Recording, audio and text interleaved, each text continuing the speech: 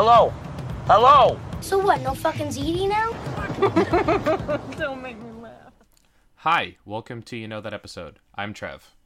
And I'm Victoria. We're two friends who watch too much TV. We break down iconic episodes of good shows And bad. and explain why we feel the way we do. Today we're talking about Season 2, Episode 10 of Gilmore Girls, titled The Bracebridge Dinner, which aired on December 11th, 2001. Now this is one of my picks, and I love this episode so much. It was a good episode. Why did you pick it, though? I feel like we see a good side of Jess in this episode, which I really love. Mm-hmm. He's kind of like, he's his normal mischievous self, but it's not in a way that's annoying yet. Right. For me, at least. Right. And I like to see the little bits of flirting with him and Rory. Right. I feel like this is one of those episodes that like really sets in stone that he's sort of misunderstood and that he actually has more in common with Rory or understands Rory to a better extent than like Dean. Yeah. But I also really like Dean in this episode too. Yeah, Dean's a good boyfriend in this episode. He's a sweetie. His sister's very cute. He tries to do the right thing with Jess in the fight. Right. Like, he's very good boy golden retriever in this episode. Yeah, that's exactly And it. like Jess was the main reason I picked this episode, but then while watching it again for this podcast, I was really reminded how much I like the Richard and Emily stuff in this episode, which is funny cute in this. that a lot of our episodes have to do with Richard and Emily. It's not that funny. I feel like we talked about that in the first episode. Remember We when I just was like, stan. most people, we just stand because most people I feel like antagonize them to a point of like, oh my god, they're the villains in the show. Yeah. And really, no, the villain is like Taylor. Yes, and I feel like in this episode, especially because this is still so early on in the series. I mean, it's only halfway through season 2. Like, that's, for a show like this, that's super early. This is one of the first episodes we really see Emily and Richard get humanized in a way. Right. In a like really succinct way, like with Richard and his job and Emily kind of being concerned for her husband. Mm-hmm. And being really emotional, but understandably, like she's not being irrationally angry like she tends to be with Lorelai sometimes. Uh-huh. It's justified frustration and like concern. Right. Which is fun to watch. It is fun to watch. And I feel like in this episode, they're not villains. No, They're they're to just support Lorelai and Suki. And Suki, but like the thing of this episode is just like the dishonesty between them. Yeah. And so we get to see more of like Richard and Emily's dynamic outside of their like difficult relationship with Lorelai. It has more to do with Richard lying. They feel really, and like Emily's reaction to it. They're really well rounded in this episode. They feel like full characters for the first time. They feel like full characters. Yeah, because we see them outside of just how Lorelai sees them. Yes. They have an individuality in this episode. We get scenes where it's just the two of them. Right. Which is really nice and refreshing. I just love an episode where like everyone in the town is in one place. Right. So this is perfect for that as well. And it's also nice because funny. you see everybody's dynamic together, even characters that you don't normally see interact. Yeah. I find it really sort of cute how like we see Paris talking to Taylor at one point. Yeah. And I have a note that's just like, what were they talking about? I think she's sitting next to Miss Patty during dinner. Right. And it makes you wonder like what happened, what was talked about. It makes the whole world feel really lived in. Right. In a way that sometimes it doesn't. Sometimes it feels like Stars Hollow is really self-contained. Right. Where these episodes feel like, oh, okay, like the test run episode for the Dragonfly, where everyone's staying there in the inn and doing all the stuff. Mm-hmm. It's like, oh, or like the town hall meetings. Yes, is another example of that. Or like when Taylor, like in I think it's the episode last week or the one before, where with the red light camera. Right. Where it's like, oh, everyone is around this one thing. Everyone goes through it together. I also think this is a good episode for Rory. I think so too. She's still young. She's not whiny. She's not whiny. She's still young, but she's she is starting to explore like the dichotomy of good versus bad. Like she sees Dean as good, and at first I think she sees Jess as bad. Yeah. But then that all changes when, like, she starts to see that it's not just black and white. Right. And exactly. I something we see with Rory throughout the whole series is this kind of, I don't want to call it a streak of non-monogamy, but this streak of infidelity. Mm-hmm. And I think we start to see that here because of starting here. Her flirtation with Jess while she's dating Dean. Later on, we see her having an affair with Dean while he's married. And then, like, spoiler for A Year in the Life, which we will talk about in an episode. But, like, she has an affair with Logan. She has this streak of infidelity throughout her whole life. Yeah, and it's she doesn't seem to, it's not a habit that she seems to be able to break. And I think this is the first real episode or, like, series of episodes, like the ones around this, where Jess is a factor now, where we see that coming into play, where she's like, on the carriage ride, she's flirty with him, even though her boyfriend is a couple carriages ahead. Right. So it's, and also, like, there's a moment where they're all they're still in the inn, and she's staring at she's staring at Jess, and Dean's right there. Dean is literally right there. And I think it's really interesting, and I think it's something, because, I mean, obviously her and Lorelai are super different characters.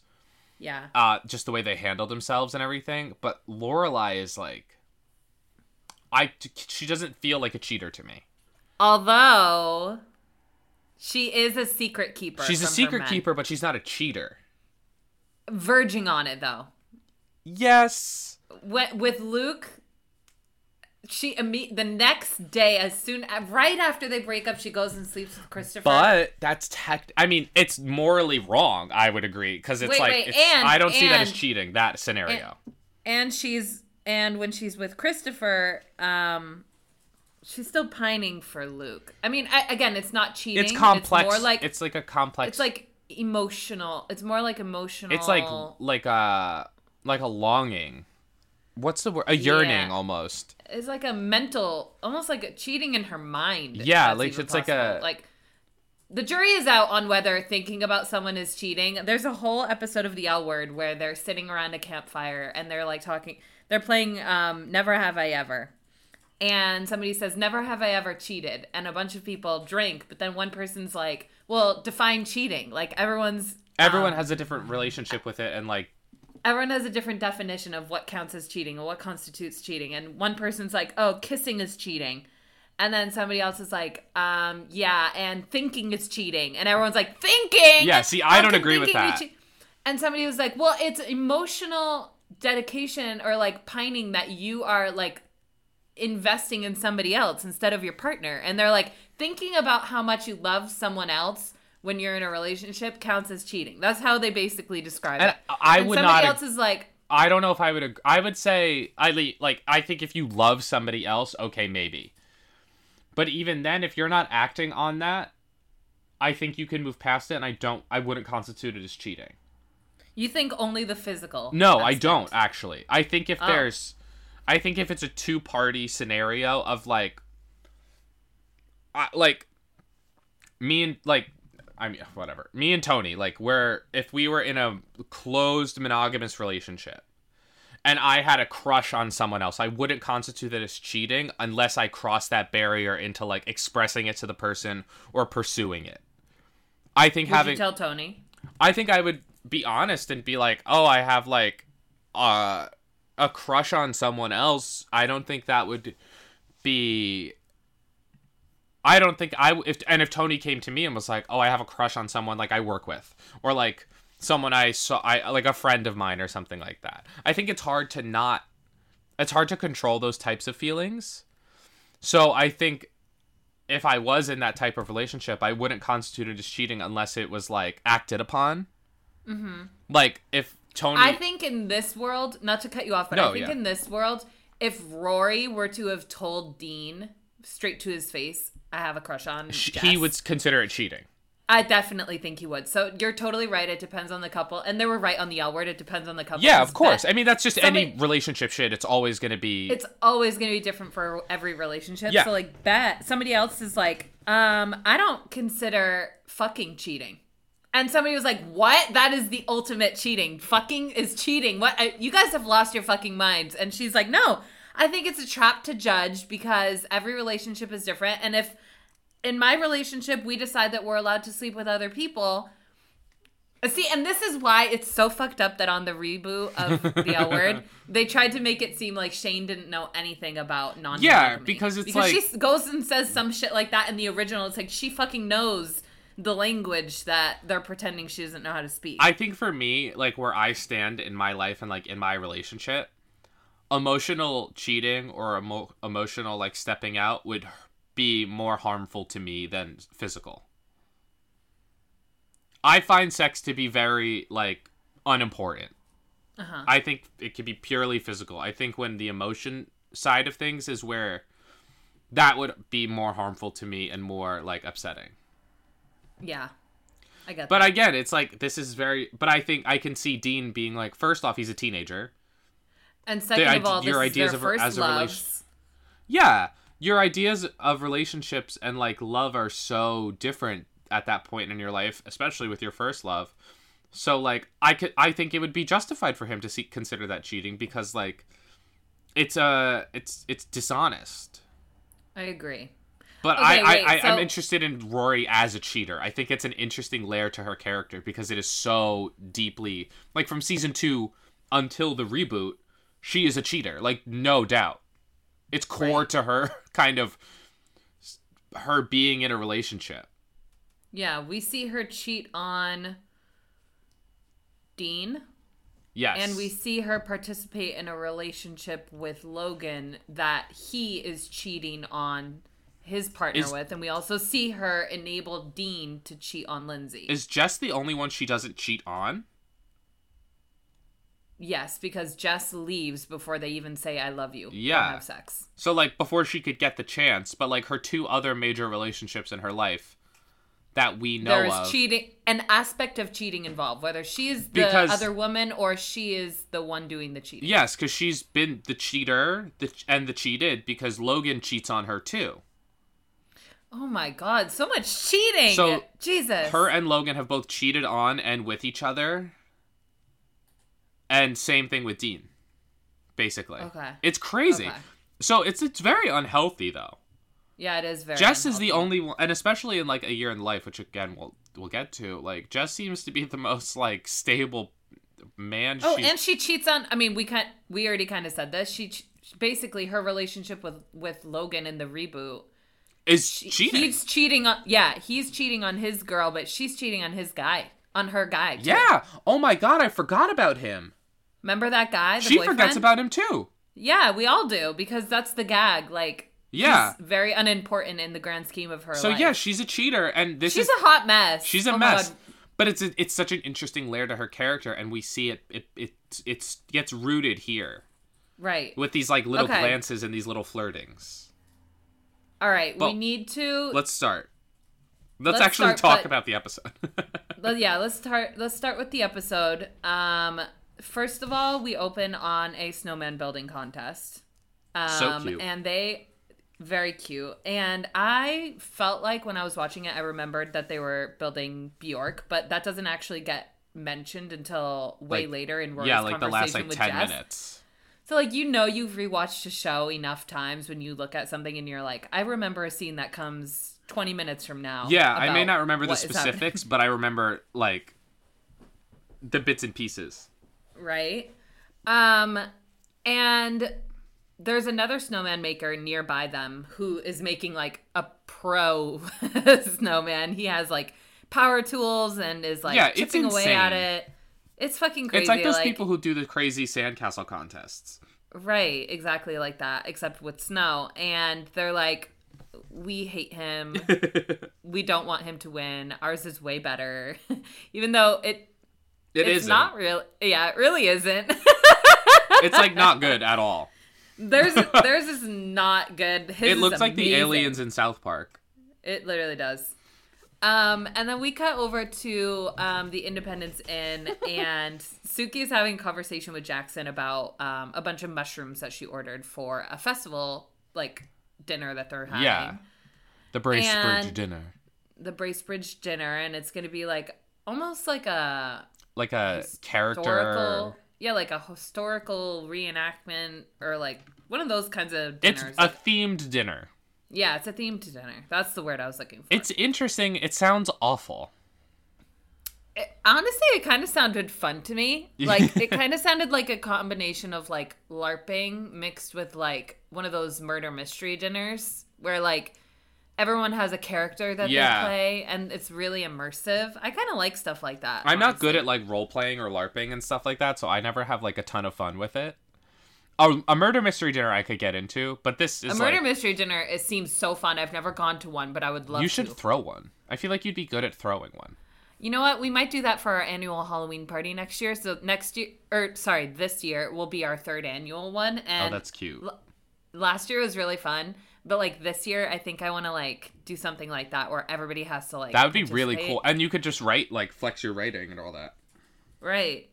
Anywho, so they're being so adorable, Suki and Jackson in the kitchen. The cutest couple ever. Jackson is such a sweetie. He is so sweet, and she makes up a mushroom name that doesn't even exist to try and trick him into thinking he forgot something. And he's like, no, I didn't have that one. Oh no, I forgot it. And she's like, haha, I was kidding. It doesn't exist. Such a brat, but it's so fun. It's so cute. And then Lorelai shows up, and her and Suki go out and start interviewing these musicians, but all the while they actually say to Jackson in passing that he's going to play one of the characters the main character. Yeah. The squire. But he doesn't want to do it. The squire. And he doesn't want to do it at all. And he keeps telling them, no, I'm not going to do it. But they're ignoring him completely. Until he agrees to do it. And then Suki's like, okay, thank you, honey. Yeah. They were not going to take no for an answer. No way. One of the musicians is a harp player, and I was just like, where's Drella? Where is Drella? Where's Alex Borstein? I mean, she was deep into Family Guy at this point. This seemed like a missed opportunity. Yeah, I agree. Like, it would have been a nice little callback. Yeah. But this harp player is doing some amazing work, but Lorelai gets a phone call, which she rudely takes while the harp player is doing very rude. The harp player's like going off, and Lorelai's just like, anyway, she picks up her phone, and it's Christopher. And he's like, I was wondering if Rory can come stay with me for a little bit for the holidays. And Lorelai is just like, I have to think about that, but I don't know. Maybe. I'll have to see what Rory thinks. And I feel like this is the first time we really see her, like, take a stand against Christopher. Like, I mean, it's only season 2. So, like, it's still early in the show, but I feel like... And in a sneaky way. In a sneaky way, right? Like, she doesn't seem all that excited about the idea of Rory going to stay with him. And this is still during a period where Christopher is, like, not really to be trusted. Like, he rides in the very first season on a motorcycle. He seems to be one of those guys who just can't get his life in order. And at this point, we're still meant to believe that he still kind of is that way. Yeah. But that he's made a few strides in the right direction. So, like, it makes sense that Lorelai is still suspicious of him. But at the same time, like, it's fucked up that she would try to keep Rory from her. Yeah, like, she doesn't trust him, understandably, because he's an asshole. Right. But, like, she implicates herself in being so dishonest. Right. Which is a bummer, because, like, she does have such an open relationship with Rory that, like, she could just tell her and it wouldn't be a problem. Right. Okay, so then we jump over to Friday night dinner. And at the Friday night dinner, they get onto this conversation about, like, the dinner that they're hosting. And Richard is, like, in a really weird mood. Yeah, he's just, like, very out of it.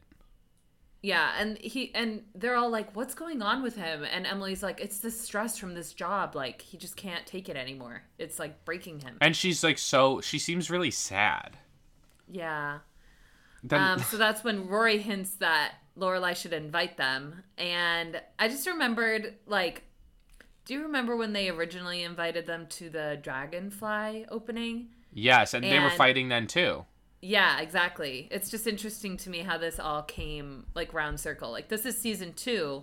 Yeah. But for the Dragonfly opening, the same sort of thing happened. They were in a fight. That's when they were like separated, together. Right? Yeah. And I have another note about that also links us to that episode. When they arrive at the Independence Inn, Rory looks at her clipboard and is like, oh, you guys have room 31. That's the best room in the whole place. And that's the exact same thing that happened at the Dragonfly. Remember, they show up and they're like, where's our room? And Lorelai's like, actually, you guys have a really special room. It's like 12 or something like that because it's like the big honeymoon suite. Yeah, and she's like, you have to, so-and-so is going to actually take you to your room, and it has a private entrance, and they go back outside, and it's like a really nice romantic room. Like, yeah. It's the second time they've done that. That's because, like, the Gilmore girls are manipulative. They are very manipulative. They're manipulative girlies. Yeah. All right, so then we jump over to Suki again, and she's like training the entire staff at the Independence Inn how they need to talk and behave at the dinner. And Kirk is there taking notes, and he's like typing so loudly, and Suki gets really pissed off and annoyed with him. And Rune is being so annoying too. Rune is the most annoying person after Taylor on the show. I agree. And Jackson's just like, shut up and pay attention to Suki. Pay attention to my cool girlfriend. Right? And this entire scene of her like coaching them and them saying stupid stuff and asking stupid questions literally reminded me of Squidward coaching the band on that episode of SpongeBob. No, Rune is Patrick. Rune is literally Patrick asking if mayonnaise is an instrument. Ugh. But he's just saying the stupidest stuff. Is this is the scene where Lorelai comes in and tells Suki that the dinner's canceled because the Bracebridge dinner people got snowed in Chicago. Yeah, so the entire people that they are literally hosting this for get snowed in, and they're all the way in Chicago. There's no way they can make it, so the dinner's off. And they paid in full already. Yeah, and Suki's like, no, I'm gonna cry. Like, don't tell me that. This can't go to waste. So they decide to have the entire town come to the dinner instead. Which is really cute. Yeah, and they're really talking about it at Luke's. When they make the decision, and then they basically bully him into coming. Yeah, this is the first Luke appearance in the entire episode. It's 10 minutes in, which feels really long. Yeah, because we usually see him in, like, the first scene. The first, yeah. If not the second, you know. Yeah. So then she's like, Luke, I think you should come to the dinner at the inn. And he's like, nah, it's not really my thing. And she's like, yeah, I think you should come, and I think you're going to invite the entire town for us. And he's like, I have not even agreed to show up yet. She gives him puppy dog eyes, and he automatically accepts. Yeah, he's like okay, 8 o'clock, and she's like 7. Yeah. She's like dumbfounded by the fact that he didn't know exactly what time. She's like, why? In her mind, you know, she was like, 8 o'clock? What idiot would come at, like... she's like, what an unserious answer. Yeah. So they're so excited now. They're so excited now, and before we move on, we do have to call out the old chip logos. Yes. And Lorelai. There was some really iconic 2000s chip logos behind her. I love the Fritos. I saw Cool Ranch Doritos and was immediately brought back to like 3rd grade. I had Cool Ranch Doritos last night, and they hit the spot. Oh, they're so fucking good still. Top tier chip. Top tier chip. 100%. Cool Ranch is better than Nacho in my opinion. I go back and forth. I'm 50-50. I'm literally exactly 50-50. That's fair. I mean, like, look, no wrong answer here. No wrong answer. Luke looks really good in this scene, He looks good in this whole episode. Especially... He's muscular here. Yeah, he looks, like, muscular. Fit and really... he looks good. When they're on the carriage, too, he looks really good. Oh, yeah, yeah. Is it just me? I love when Luke wears a coat of any kind. I find it so funny because it's like always... It just makes him seem more vulnerable. You know what I mean? Yeah, I agree. You know what I find so, like, deeply sexy that Luke does? What? His fingerless gloves. Okay, that too. He wears a scarf on one episode too. Yeah. And I just was like, oh my god. Winter wear on Luke is hot. It's cute because it shows that he's like he's not a robot. Yeah, he's not like a toxic masculinity kind of. He's like, I can accept the fact that I'm cold. He's right always now. cold. The scene where they go outside in the middle of the night because she smells snow, the whole time he's talking about how cold it is. Yeah, he's like, I'm gonna kill you if we don't go He's back a chilly inside. boy. Aww. It's so cute. But yeah, We so love Luke agrees to go, and then we cut to Dean and Lane coming out of school. Right, and he's like, are you going to the dinner at the end tonight? And Lane's like, yeah. I'm trying to make my mom not go. Yeah. But as soon as they get out there and like onto the like courtyard area of the high school, Which is essentially just like the town square. Yeah, there's a fight. And it's Jess fighting with this kid. And then Some random kid. Some random kid, and Dean tries to pull them apart, but Jess like almost literally swings at him and almost punches him. And he's like, why did you swing at me? And he's like, oh, because I had momentum. He's such a brat. He is such a brat. He is. And a rascal. He's so mischievous in this episode. He really is. He's up to no good, and we're just kind of like judging him right now. It isn't until later in the episode when he actually talks to Rory about why he got into the fight. Yeah, and who he was fighting. That we understand his side of the story. And Rory actually like takes his side because she remembers that guy as a jerk. Yeah. And so like we're meant to believe at first that Jess is just this punk who's up to no good when really that guy had it coming. And I did Google Dean and Jess fanfics because I was curious, like any normal person would be. And Right. I will say we need to do better because there are only 37 on AO3. We need to do better as a society. We need more Dean and Jess crack fanfics ships. because this is built. Come on, guys. Listen, to every fanfic writer out there who writes fics for crack ships, please know that your work does not go unseen or No, unnoticed. it matters to me. Your voice matters. Please never stop. It's so deeply important to me. We love you. We might start crying. But yeah, Jess and Dean, they're at odds with each other. Who's surprised? And then I mean, they're like polar opposites. Yeah, and which that's is why it's so much fun. Yeah. Okay, so then we move back to Lorelai and Rory at the house, and Rory's looking at a pile of Christmas cards, and there's this gag about how one of the babies on the cards is really ugly. And they are And bullying this baby. They are going to hell for bullying a baby, but we will see them there. Who in their life hasn't bullied a baby at least once? Oh, I bully babies still. Some babies are fucking ugly. And also, like, this would have been... So, in this scene, we see Rory looking at the Christmas card that... What is it? Christopher and Sherry sent? Right, and this would have been a perfect time for Lorelai to just tell her. Right, I agree. But it all comes down to the fact that Lorelai is insecure about Sherry. It's the Sherry of it all. It's not about Christopher. If Christopher was single, it would have been fine. Yeah, so this is how we know, because when Rory picks up the card, she's like, oh, so this is Sherry, the famous Sherry. Lorelai just gets like really sensitive about it. She's just like, even if she doesn't want Christopher, she still wants kind of to be the woman in his life. Yeah, she wants him to still not be over and her. kind of like have him wrapped around her finger, it feels like. I think she just likes to have him in her back pocket. And we see that later on when everything goes downhill with Luke. She just runs to Christopher every time. She immediately reverts. He is her back pocket guy. Yes, which is like fair, but it's fucked up. It's fucked up. And it's fucked up to put Rory in the middle of that. Right. Oh my god, I can't even imagine what it would have been like if my divorced parents got back together. Ugh.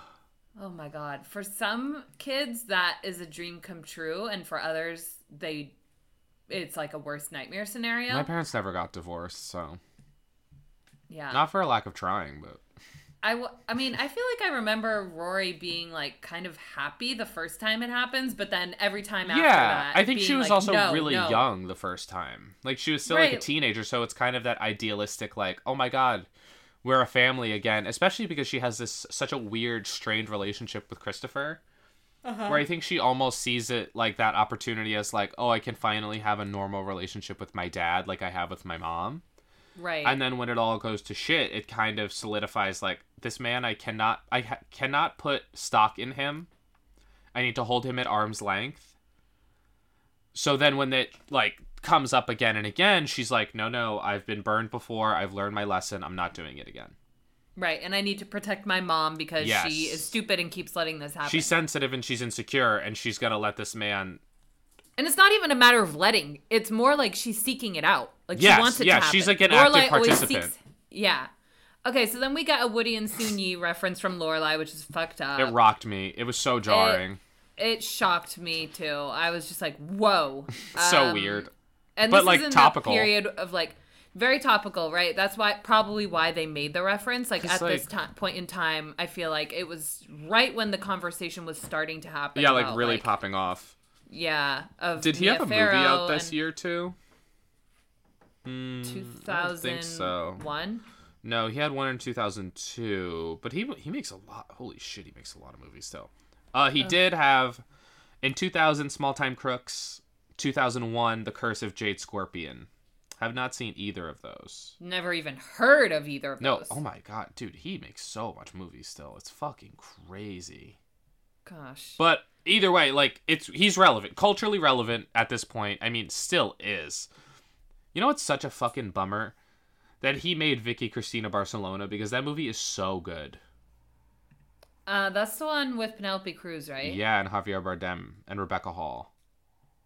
Oh, wow. It's also fucking Bullets Over Broadway, Mighty Aphrodite. Like, it sucks that he's a piece of shit, because some of these are good It sucks movies. that he's a piece of shit, and it sucks that Diane Keaton takes his side. It makes her really hard to defend sometimes. It makes her really hard to defend. It's really... She could have been Mother, but I don't consider her Mother for that. No, I don't consider her Mother for that either.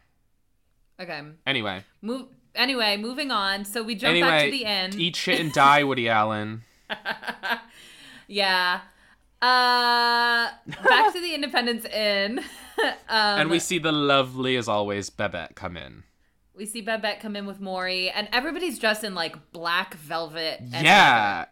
It's so 90s to 2000s, the black leather you're velvet. so right. And, like, heavy layers.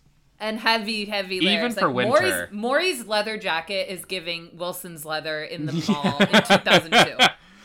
Like, literally. But you know who looks so cute? Rory. Who? Yeah, Rory I like looks her little very dress. cute in this episode. Her hair looks good. Her dress has, like, velvet embroidery on it. Again, it's all velvet. Velvet was chic. Velvet still is kind of chic. I kind of like velvet, It's honestly. so hard on camera, though. Yeah. It just swallows so much light. Yeah. But, Lane comes in, too, with her mom. And she's like, oh, you came with your mom? Are you guys staying? She's like, yep, my wedding night's going to be very interesting. And it's just, like, they're so cute. Mrs. Kim is so weird, though. They're like, Mrs. Kim, where's your where's your clothes? Where's your luggage? And she has, like, a clutch. She's like, this is my luggage. I don't need luggage. And I'm like, Miss Kim, are you going to sleep in your street clothes? Like, what's going on? Which seems very out of character for her.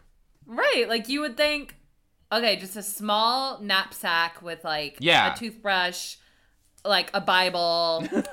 Pocket one of those Bible. A really long, like, nightgown that, like, Florence Nightingale probably wore. I will say, the pajamas in this episode, excellent. Excellent pajamas in this episode. I want Rory's pajamas. I agree. But yeah, so Paris also shows up. Paris's scenes are so funny in this episode.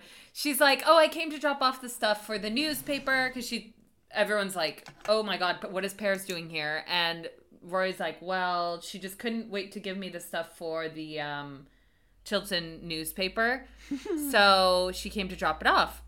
So they get to talking about it, and she's like, I need you to go over these articles and make some edits, specifically Madeline's, because she wrote an entire article about how stretch corduroy is the best material for low-rise jeans. And I was just like, okay, she spilled, though. And maybe I'm going to order some corduroy pants. You would look really good in corduroy pants. My skin does not react well to corduroy, unfortunately. I find it really irritating, but I love corduroy. I love how it looks. I love how it looks. It looks so... It's just, like... It's so timeless to me. But, like, it feels so of a time. Does that make sense, or does that sound stupid? No, it makes complete sense. It's very retro. Yeah, it's, like, retro, but, like, eternally retro. Yeah, it's like a jean jacket. Yes, it's just never out of style. It evokes so many different eras, but it is always going to be an icon in style. I agree. In fashion. But like, Paris is being like her normal weirdo self. And Rory extends an olive branch to her and says, "Why don't you stay for dinner?" and all this, and like is being very nice. And this is another good thing you see in this episode of her. This is kind of a big moment in their friendship where they finally are like, they're not being combative. Right. This isn't. It's honestly just Rory being nice. It's Rory being really nice because Paris is weird. Paris is very weird. I love her though. I do too. I just can't help it. Yeah. Okay, so then Dean comes in with his sister, and who is so Rory's cute and like precocious. Is she the girl from Bridge to Terabithia? No, she's not, but she is giving that. She's also giving Dakota Fanning. Does she not look like the girl? No, from she Bridge fully to Terabithia? does. What's that girl's name? Anna Sophia Robb. Yes, it's Anna Sophia Robb, but oh god, who is the actress who plays Dean's sister? Scout Taylor Compton. Oh my fucking god. No fucking way. What? Is she from something else? She is from the Halloween Rob Zombie remakes. She is from the movie Sleepover. I fucking loved that movie. Yeah, she's fucking iconic. She plays Laurie Strode in the Rob Zombie Halloween movies, which I love. She's also crazy. in The Runaways with Dakota Fanning and Kristen Stewart. Oh my god, I missed the movie Sleepover. I want to watch it tonight. Wait, fuck. Riley Keough was in The Runaways? I didn't know that. I really and truly missed Have that you watched any Daisy Jones and the Six yet? No, I haven't. Which reminds me, we completely skipped over Hot Topics, but it's fine. But I wanted to tell you that I finished... A peek behind the curtain. I finished The Last of Us last night. Oh, you did? Did you Yeah, love or what? We were not caught up, and then we did get caught up. Okay. I fucking loved it. Okay, good. It had me screaming at the TV. We were both like, oh my god. I haven't watched the last 2 episodes. That's exactly what happened to us. We just finished them last night. I know what happens in the end. Yeah. So, like, the first time I saw that, I was gagged too. But, like, yeah, a peek behind the curtain is this is the second time we're recording this.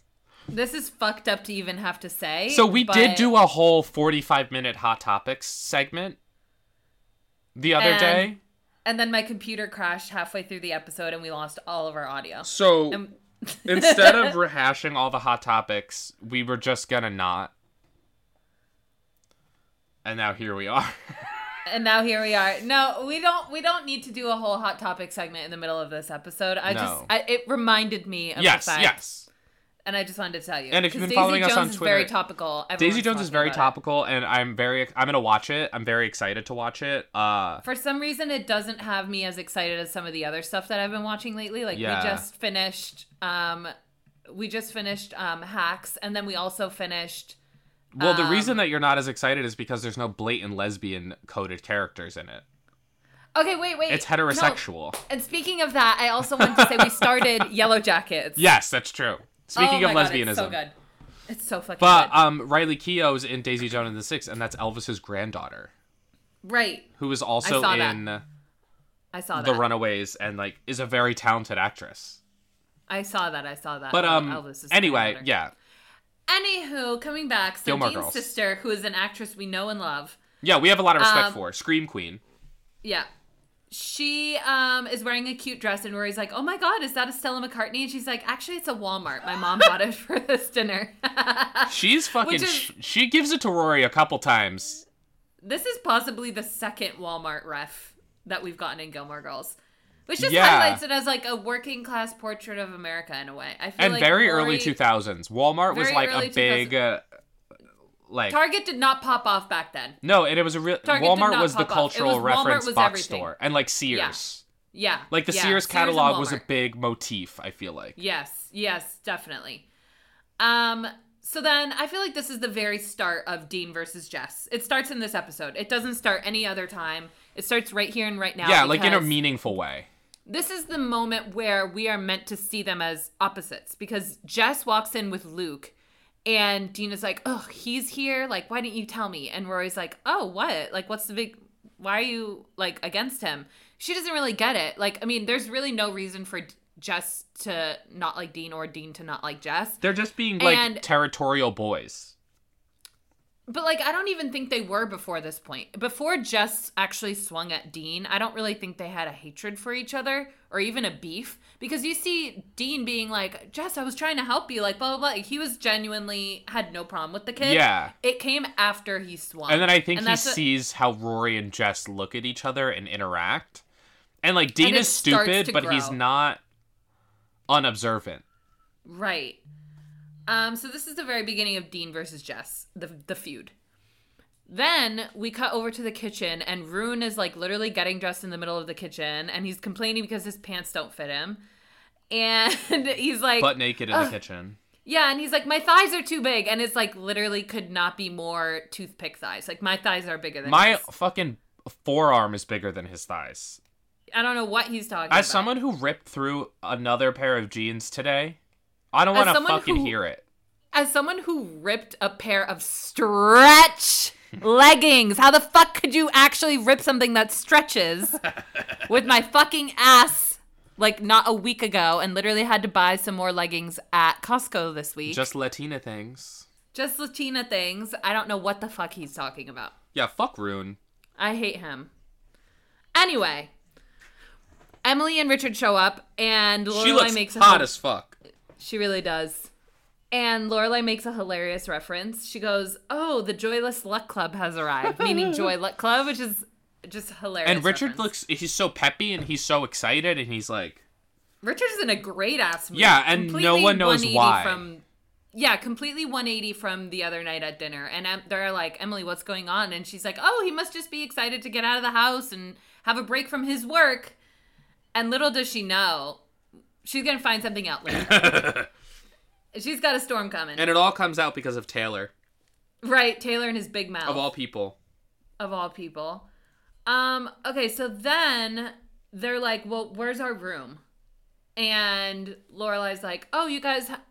No, Rory's like, you guys are in room 31.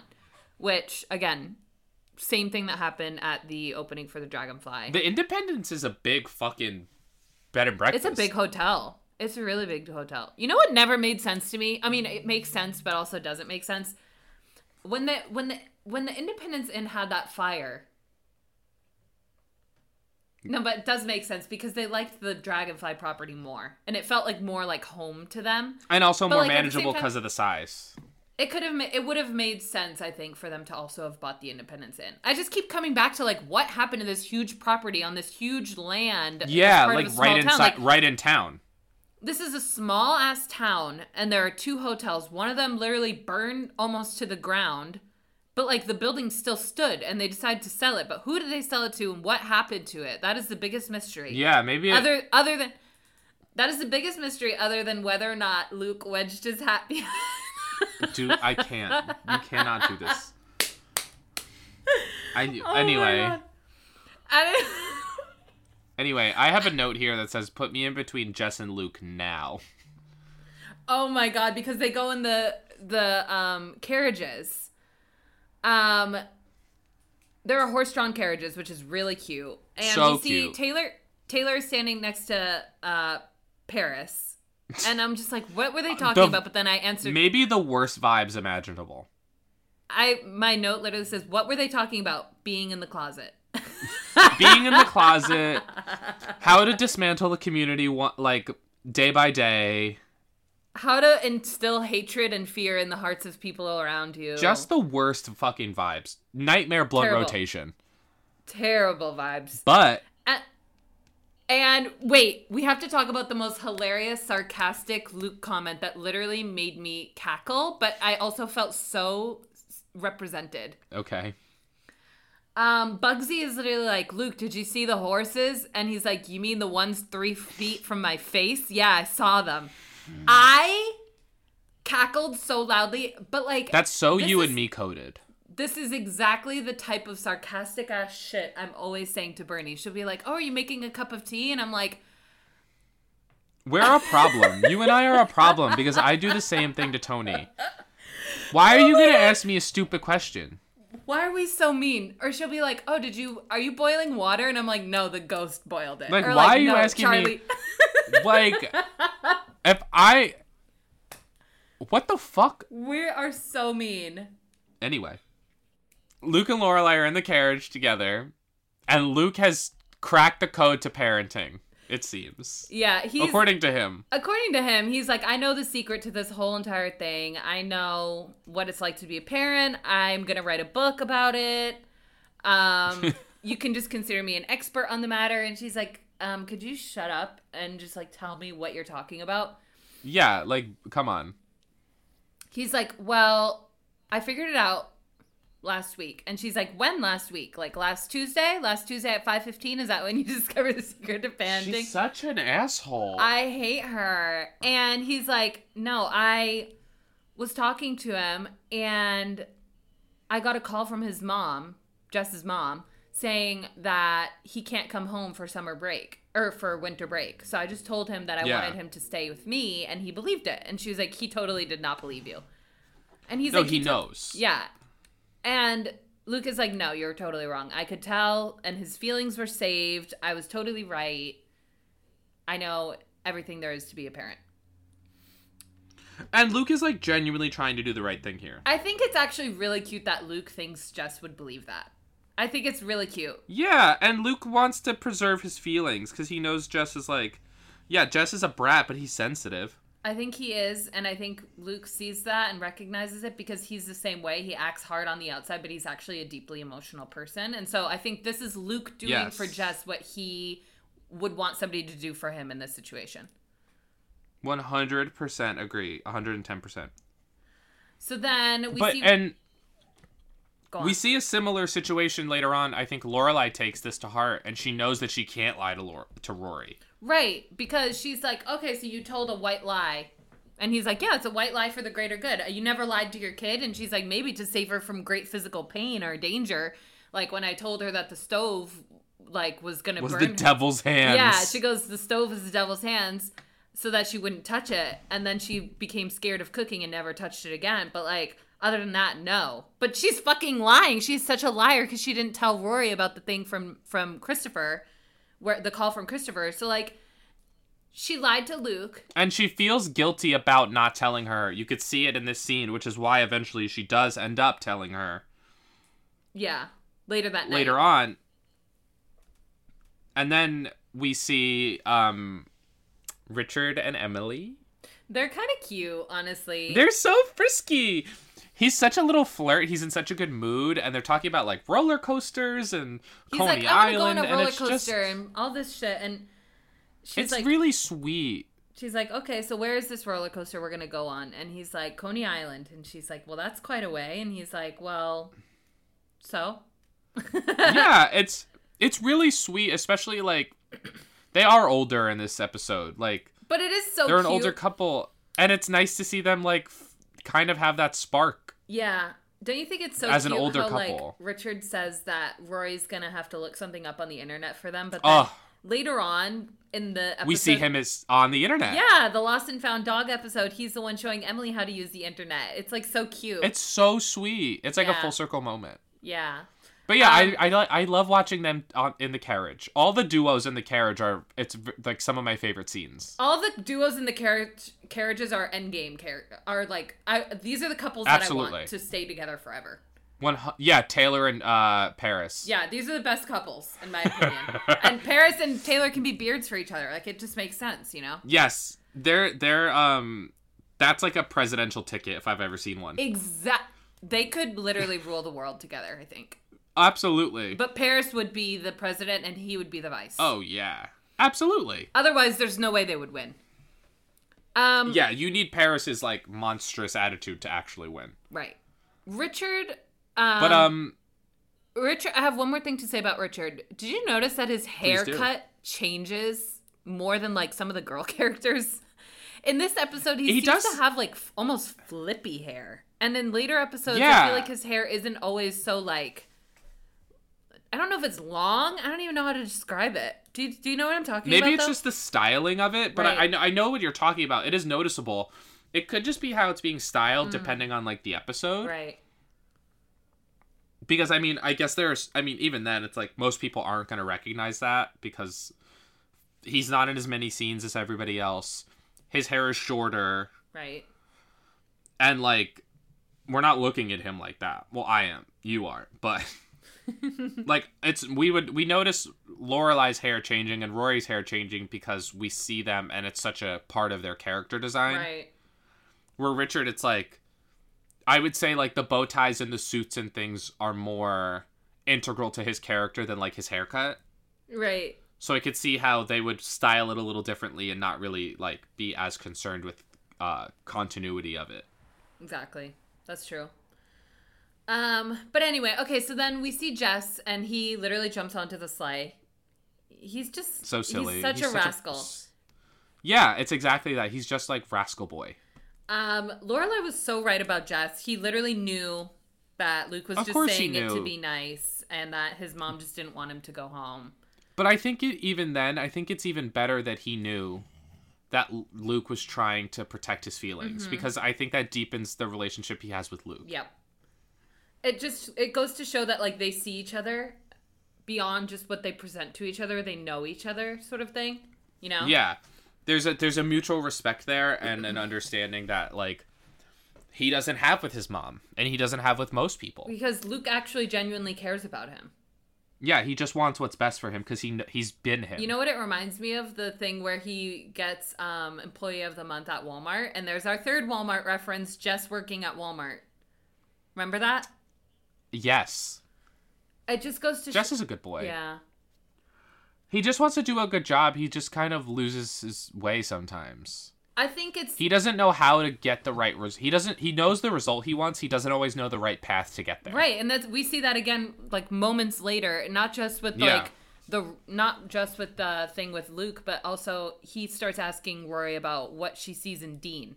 And he's so exactly right about it that she actually gets defensive. She gets defensive because she knows what he's saying is right. He doesn't seem like your kind of guy. I've listened to him talk in class, and he doesn't really seem to know which way's up. Like, he's kind of... And it's kind of starts to breed that insecurity that she has with her and Dean's relationship. Yeah, I mean, I think she already kind of had it coming and started feeling it. But, like, Jess kind of strengthened it with these comments. I think also it's so confusing to have this, like, deep connection with someone like Jess, who she's not with romantically. And, like, yeah, her and Dean, it's nice and easy, but it's not fulfilling. Right. Like it is with Jess. And he recognizes that the snowman is Bjork. And that's how we know that, like, he sees her. Yeah, he gets it. Yeah. They speak the same kind of language. Yeah. But it's interesting because when we first meet Dean, remember he understands the reference to Rosemary's Baby? Yes, but I will say he understands the movie reference. So isn't it like a dissonant? It's the same idea, but she's from the book perspective. He's from the movie perspective. Oh yeah, he's like, that's a great movie. Yeah, so it's like, again, it's the right result, but it's like a longer way around almost. I think that Jess probably has the movie, the music, and the book knowledge down pat, where Dean is more limited in what he can relate to. Like, the whole episode scope. where, like, he comes over and they watch the Donna Reed show. And he's like, so it's a TV show? And they're like, it's a lifestyle. Yeah, it's like he's just not... And it's not to discredit Dean, because I think especially in the early season, like, I do like Dean. He's just not as down. Yeah, I mean, it's just a question of compatibility. I'm not saying he's a bad boyfriend, but for Rory, Jess is a better fit. I obviously 100% agree. Yeah. But yeah, I wonder what Rory's favorite Bjork song is. Yeah, that's a good question. My guess is something like, because again, she's like a pop culture movie buff. Like I would assume her and Lorelai have seen like Dancer in the Dark. So I would assume it's the song from that she was like nominated for the Oscar for. Yeah. It's got to be something. Because it's like, I can imagine...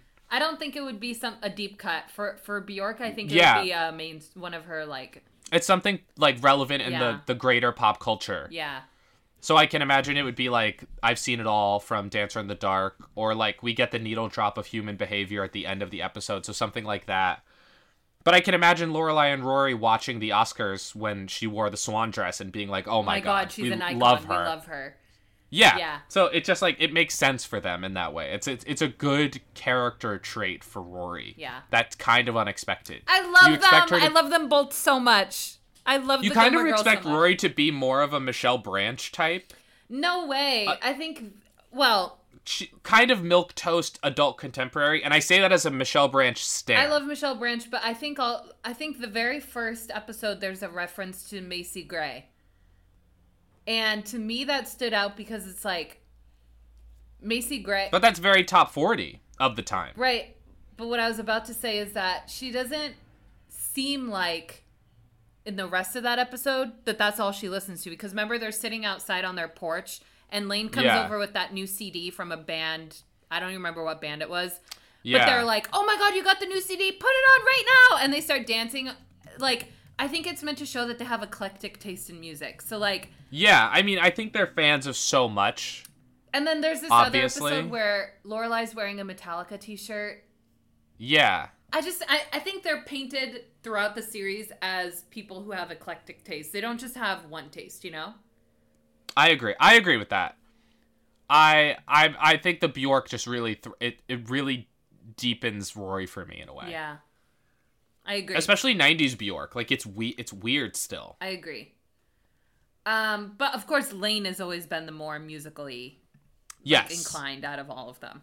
And more indie niche music, too. Lorelai is the movie TV girl. Rory is the book girl. Lane is the music girl. Jess is the everything guy. He has everything. He's so well-rounded. He has I think that if Lorelai didn't get off on the wrong foot with him, he would have been her favorite boyfriend of Rory's. I 100% agree. If she could have seen it from our perspective, she would be like, he's the perfect man. I mean, he has every single thing that I care about, he has. Yes, I agree. But then there's also that quote from 500 Days of Summer where it's like, just because somebody likes all the same crazy, stupid shit as you doesn't mean they're your soulmate. And it's like, damn, that's so true, too. But that's also a really hard lesson to learn with your first love. And I think Dean and but that makes Jess Dean more exemplify that in a perfect way, because it's like, yeah, her and Dean are so different, and that doesn't work either. And then her and Jess are so similar, and it doesn't work either. Did Dean and so Rory there's no say perfect I love you? formula. Did Dean and Rory say I love you? I don't remember. They might have, but it might have been during the affair. Oh, but I meant, did they say it like as teens? I don't think so. Not that I remember. I'll Google it. Because I just would find that interesting. Because really, to Jess, she only said it one time when he called her on her graduation day, and she was like, "I think I might have loved you." Yeah. But I don't remember ever hearing her actually say that to Dean. Or no, I think I remember. It's when he made her the car, right? Yes. I think one of them says it.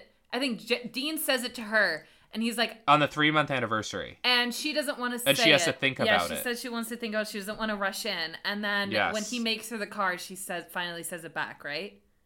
Yes. Okay. Wow, I can't believe I remembered that. Jesus. Yeah, good job. I had to Google it. Damn. Wow. That's okay, crazy. we have to move on. Okay, let's move on. All right, so coming back to Luke, he's like... he's so funny. He's sitting next to Bugsy, and Bugsy's like going on about something. He's just like, shut up. He literally just says, he just shut doesn't up. have any energy. No energy, cannot deal with a fucking idiot. He just literally is like, shut up. Straight to the guy's face, just like that. And that's a king right there. Shit. And then Lorelai's making the rounds and she's going to say hi to like Emily and Richard, and Richard's like, this was such a fun night. Like, I love everything about this place. You have an amazing inn set up. Like, he's so complimentary. He's like, you should be so proud of yourself, baby girl. I'm so suspicious. Yeah. And Emily's just like, your dress needs pressing. Typical mother shit. That's some shit that my mom would do. Classic mom shit. My mom used to always come into my room to say goodnight. She'd be like, good night, baby. I love you so much. I hope you have a great day tomorrow if I don't see you in the morning. And by the way, did you brush your teeth and take a shower? And also, you have hair chin. You need to, like, pluck the chin hair. Because it's like... I literally, when my parents came for Christmas, cleaned my house top to bottom, immaculate. Everything was exactly... I dusted everything. Everything was exactly where it needed to be. Because I was like, they're not going to catch me. They're not going to catch me anywhere. I'm not going to give them the option to make a comment. And then what do I hear as I'm fucking on the couch post-surgery? My dad comes in after a shower and he's like, you could really scrub the bathtub. Oh. I was like, are you kidding? I was like, God. Are you fucking serious, bro? Like, I literally got home from the hospital that day and in my head I was like, yeah, I'll do it now. I was like, out of everything. You could have really scrubbed the... I was so... No, it's the worst. Or, like, you'll look amazing. Like, I'll be wearing the nicest outfit, dressed to the fucking nines, hair, like, on point, fucking everything perfect, right? And I'll be like, you need a touch of mascara or a touch of eyeliner. Or, like, where's your lipstick? Or, like, how come... Or she'll be like... Or it's like your ankle strap is like askew. Yeah, she'll find the most minuscule little thing to care about, and I'm just like, Mom. It's always like that. But she's like, I say it because I care. Do you want me to be the kind of mom that doesn't say it when you have lipstick on your teeth? Do you want me to it's always like, do you want me to be the kind of mom that doesn't tell you when you look bad? Yeah. And it's like, shut up. Shut the fuck up. Will be like, you want me to be the kind of mom that if you have something on your face, I don't tell you. Like, for the longest time, I used to have really dry skin on my T-zone. And every single night without fail... God, me right now. My mom would literally come in and be like, your eyebrow has dandruff in it. You have dry skin. I'm like, bitch, I know! What the fuck do you want me to do about it? And it's always something you know. Oh, God. It's always something you are acutely aware of. Oh my God. I love my mom. Mom, if you're listening, I really hope you don't listen to my podcast, but if you somehow are listening to this, just know this is not a hate drag. I love you, but like, it's annoying. So. Same with my mom. If you're listening, love you. You're a bitch. I love you so much, but you are a big pain in the ass sometimes. You really are, Mom. Anyway. Same with my dad. You're a bitch too, bro. Love you, but damn. All right, let's move on. Oh my God. Emily really lit a fire under our ass just now. Honestly, because it is so universal. It's so true. It's just so true. It's funny because it's true. I could text literally anybody in my phone and be like, does your mom or dad do this? And they'd be like, yes. Yeah, every time without fail. Without fail. Oh my God. Anyway, and right after Richard gave her a nice ass compliment too. Like, she's on cloud nine. She's like, oh, my parents are proud of me. Nope. You suck. But the party looks really fun. Jackson comes out dressed like a king or whatever the fuck he's He supposed to be. looks so fun.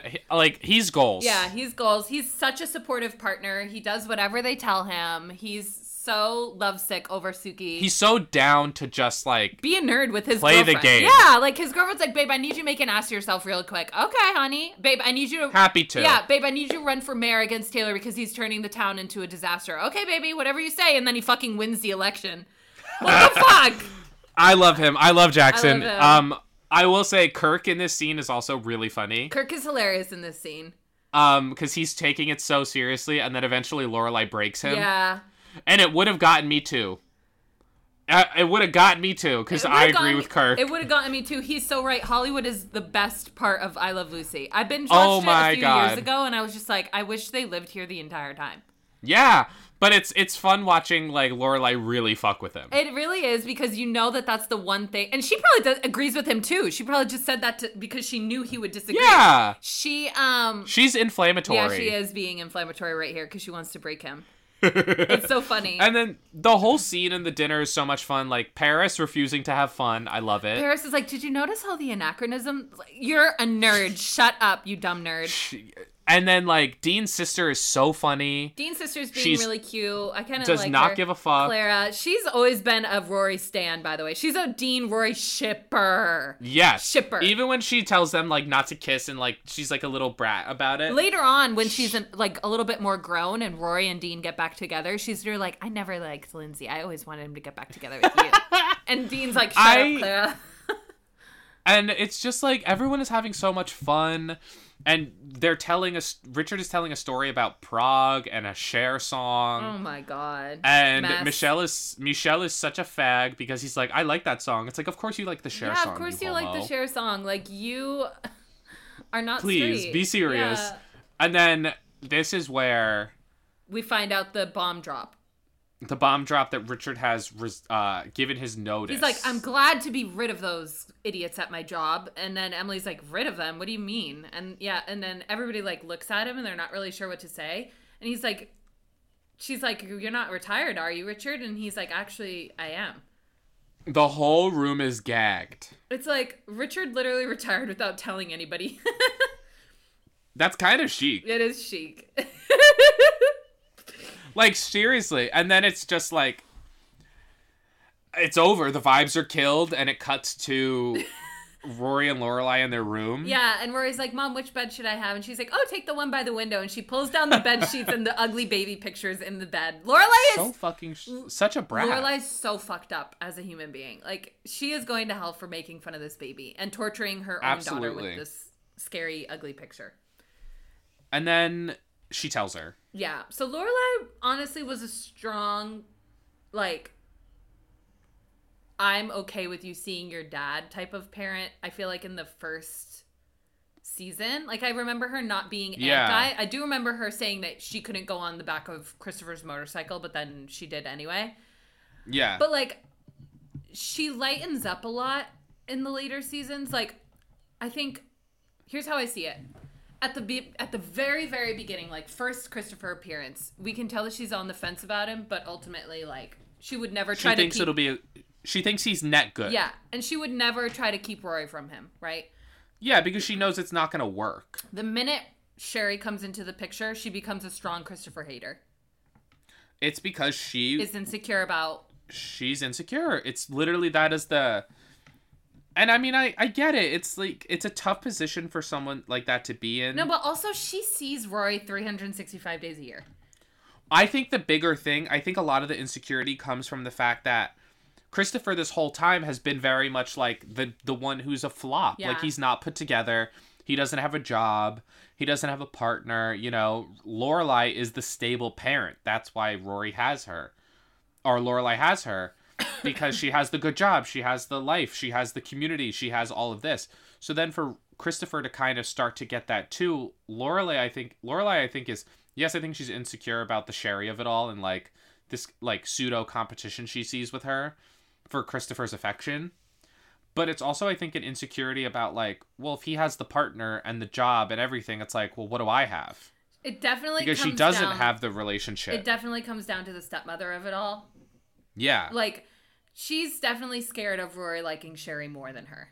And that comes up in their conversation. And Rory's like, what are you scared that I'm going to call her, like, Mama Sherry? Or some shit like that. She says something like that. And she's like, you're being mean. Stop. Stop right now. Because she got to the heart of the issue. Rory went for the throat and immediately called Lorelai out. And Lorelai was like, yes, that's what it's about, without saying that. She was more like, she was just like, oh, shut up. Like, that's so mean. Ouch. And I do like that Rory doesn't, like, she teases her about it. She doesn't get mad. She doesn't get mad, but also I think, and then Lorelai's like, so are you going to go? And she's like, no, I still need to think about it. Like, just because you're upset about it doesn't mean I have to make a decision right now. She's being very level-headed about the whole thing. And we know, this is one of those moments that makes us see Rory as, like, a responsible teen, or, like, the adult in the relationship. Yeah, because Lorelai's being kind of immature about the whole thing, and Rory's like, Mom, I get why you're overreacting. I'm going to make a funny joke about it so we can laugh about it. But at the end of the day, you know that you're always going to be my only mom. Sherry is not going to be my mom. Nobody is ever going to have the relationship that we have. All by the way she treats her in this scene. She's not, like, mad at her. She meets her where she is. Right. She's not mad at Lorelai for her reaction. She thinks it's funny, and she makes it into a joke because it's humorous to her that Lorelai would ever feel threatened by another woman in her life. Yeah, like, she genuinely doesn't want to fight. She's not upset. She's just like, just give me the options. Like, right. And then it's not that serious. Right. And then Emily comes knocking on the door, and she's just such a Scorpio. Like, she reminds me exactly of my grandma. Everything about her, of the way she reacts to emotional situations, she'll be like, "Ugh, no, I'm fine. I don't want to make a big deal out of it. I don't want to be a burden. I'm just such a burden." And they're like, "You're not a burden. There's 2 beds. Like, why are you making this?" Yeah, like, stop being drama. Yeah, like, she's just such a Scorpio from top to bottom. And then she goes into the bathroom to do her skincare routine because she's decided she can't stay in the room with Richard another second. And her and Laura, this is a scene that I love so much. Probably one of my I love this scene. top 10 scenes in the entire show. Yeah. They're putting... Because it's so true. This is how it feels to see yourself in your parents. Exactly. So she starts putting on her skincare, like, mask or whatever, and Lorelai's applying, like, some moisturizer, but they're putting it on in the exact same way, in the exact same pattern, and Rory's just watching them. That was perfect. It was literally perfect. And Rory even says, she's like, "Oh, I'm looking into my future." Yeah. And then Lorelai turns and sees her mom, and she, like, freaks out and puts her cream down. But it's so funny. But then they get to talking about Richard. And Emily had previously said she didn't want to talk about it. She just wanted to go to bed. But then she, of course, starts talking about it. Of course. And to be honest, I'm in support of Richard quitting that job. Oh, yeah, absolutely. It sounds awful. And his explanation, like, when they do talk about it, his explanation, like, yeah, you shouldn't, especially that late in your life, like, there's no time to be unhappy in that way. Right. And so that's why when... And for it to affect you so heavily outside of work. Right. So Emily goes downstairs and talks to Richard about it, and he basically confesses that, like, he's just not happy, and the company's changing a lot, and they're not leaving him a lot of room, and... just, like, everything bad that could happen to you late in life. Yeah. And I think Richard is so justified in quitting his job and, like, trying to take ownership and, like, agency over his life at this point. But I also think Emily is just as justified in being upset or scared about it because it's so sprung on her. Right. Because it's, like, it's her livelihood, too. This directly affects her and her way of living. Right. So, like, I think she has every right to be caught off guard and upset because it's so sudden. So, like, they're both right, they're both wrong. Again. And I'm glad to see them talk about it because, like, she understands where he's coming from. Right. She gives him the space to, like, explain himself. Exactly. And it's really lovely to watch. It's really nice to watch, and it just shows that he has thought about the small details when he starts talking about his pension and all those kinds of details, and Emily's just like, ugh, take me to bed.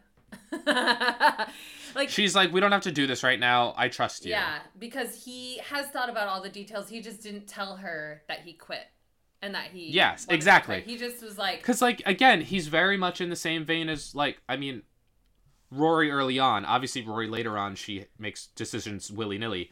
But, like, Rory's the same way where it's very pragmatic. Mm-hmm. Yeah, it seems sudden to him, but he's thought everything out well before he made the decision. Right. And I like that. I like Richard. I think he's such an interesting character. I love Richard. So then the next day, everyone's heading out and leaving, and they all say goodbye to each other, and then it turns out that they decide to go into town, but they decide to take, like, a sleigh, one of the horse-drawn sleighs. They take the carriage ride home. And they see that the nice snowman has been, like, destroyed. And we know that it's Jess that destroyed the snowman. There's no one else it could have been. And this is when we get the killer Bjork human behavior needle drop right at the end of the episode, which even makes it more obvious that it was Jess. Right. It's like their little way of saying, like, only a Bjork stan would have done this. Yeah, he did this for Rory. Yeah. And it's a classic episode. It's a moment where he used his rascalness for good. He was like, if the town hates me and blames me, they're never going to find out. But if they somehow did find out, they already hate my guts anyway, so who gives a fuck? Who cares? And he's just like, it's a fucking snowman contest, and they deserve to win because that guy went overboard, and he's a loser. So... yeah, he's like a ringer. Yeah. So anyway, that was the episode. That was the episode. I love this episode. I love Jess. I love Richard. All these relationships, I feel like, develop and flesh themselves out really well. I agree.